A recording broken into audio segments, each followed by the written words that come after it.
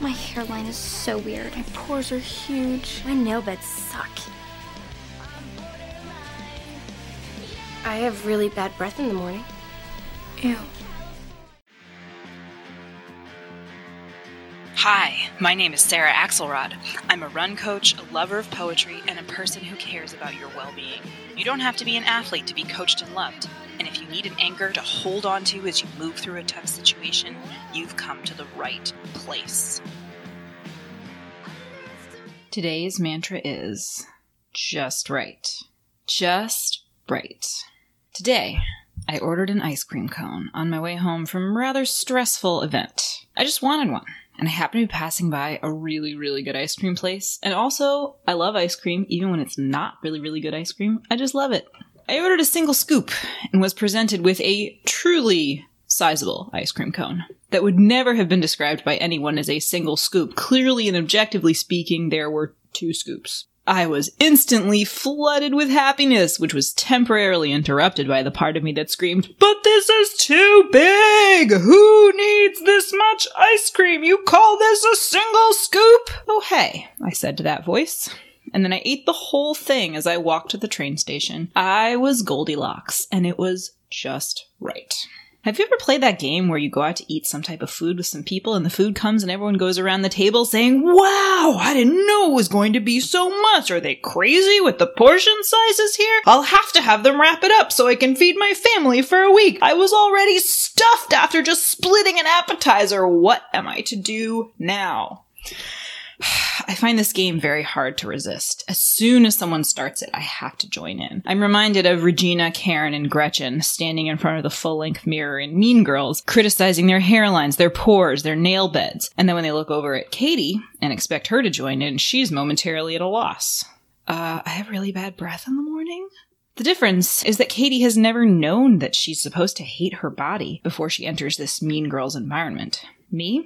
I've known for a long time that I'm supposed to hate and fear an excess of food. As soon as someone exclaims over how they'll never eat all of this, someone is going to have to finish it for them. I'm not confused when they look at me. I know exactly what I'm supposed to say. But here's the thing. I have worked hard to look at food differently. I have put time into unlearning the instinct to eat as little as possible in social settings. I've talked about this on the Mantra Pod before. When I say I'm hungry in the presence of other people, that is the result of a lot of mental work and therapy. When I go out to eat with other people, I still struggle with the performance of, "Oh, I'm totally not that hungry. Food doesn't really mean very much to me. I'm fine with just air and sunlight." A performance that only made the truth that I thought about food all the time, harder to really examine and sit with.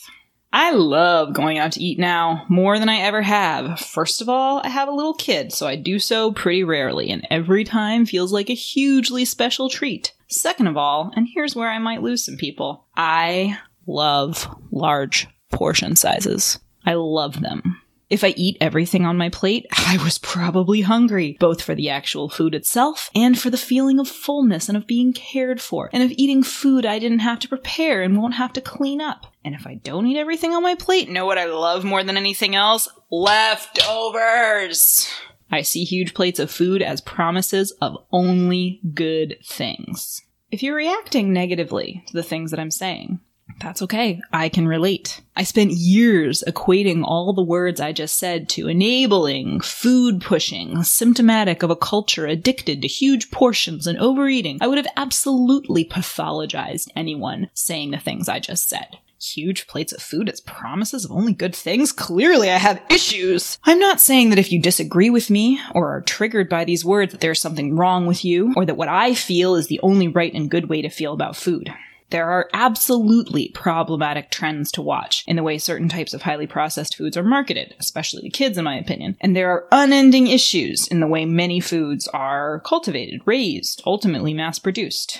But I will not pathologize the enjoyment of good, indulgent, enjoyable food. The part of my life where I consent to hate a part of myself and disown it in the service of performing quote-unquote health in front of others, it's over. And I mean that.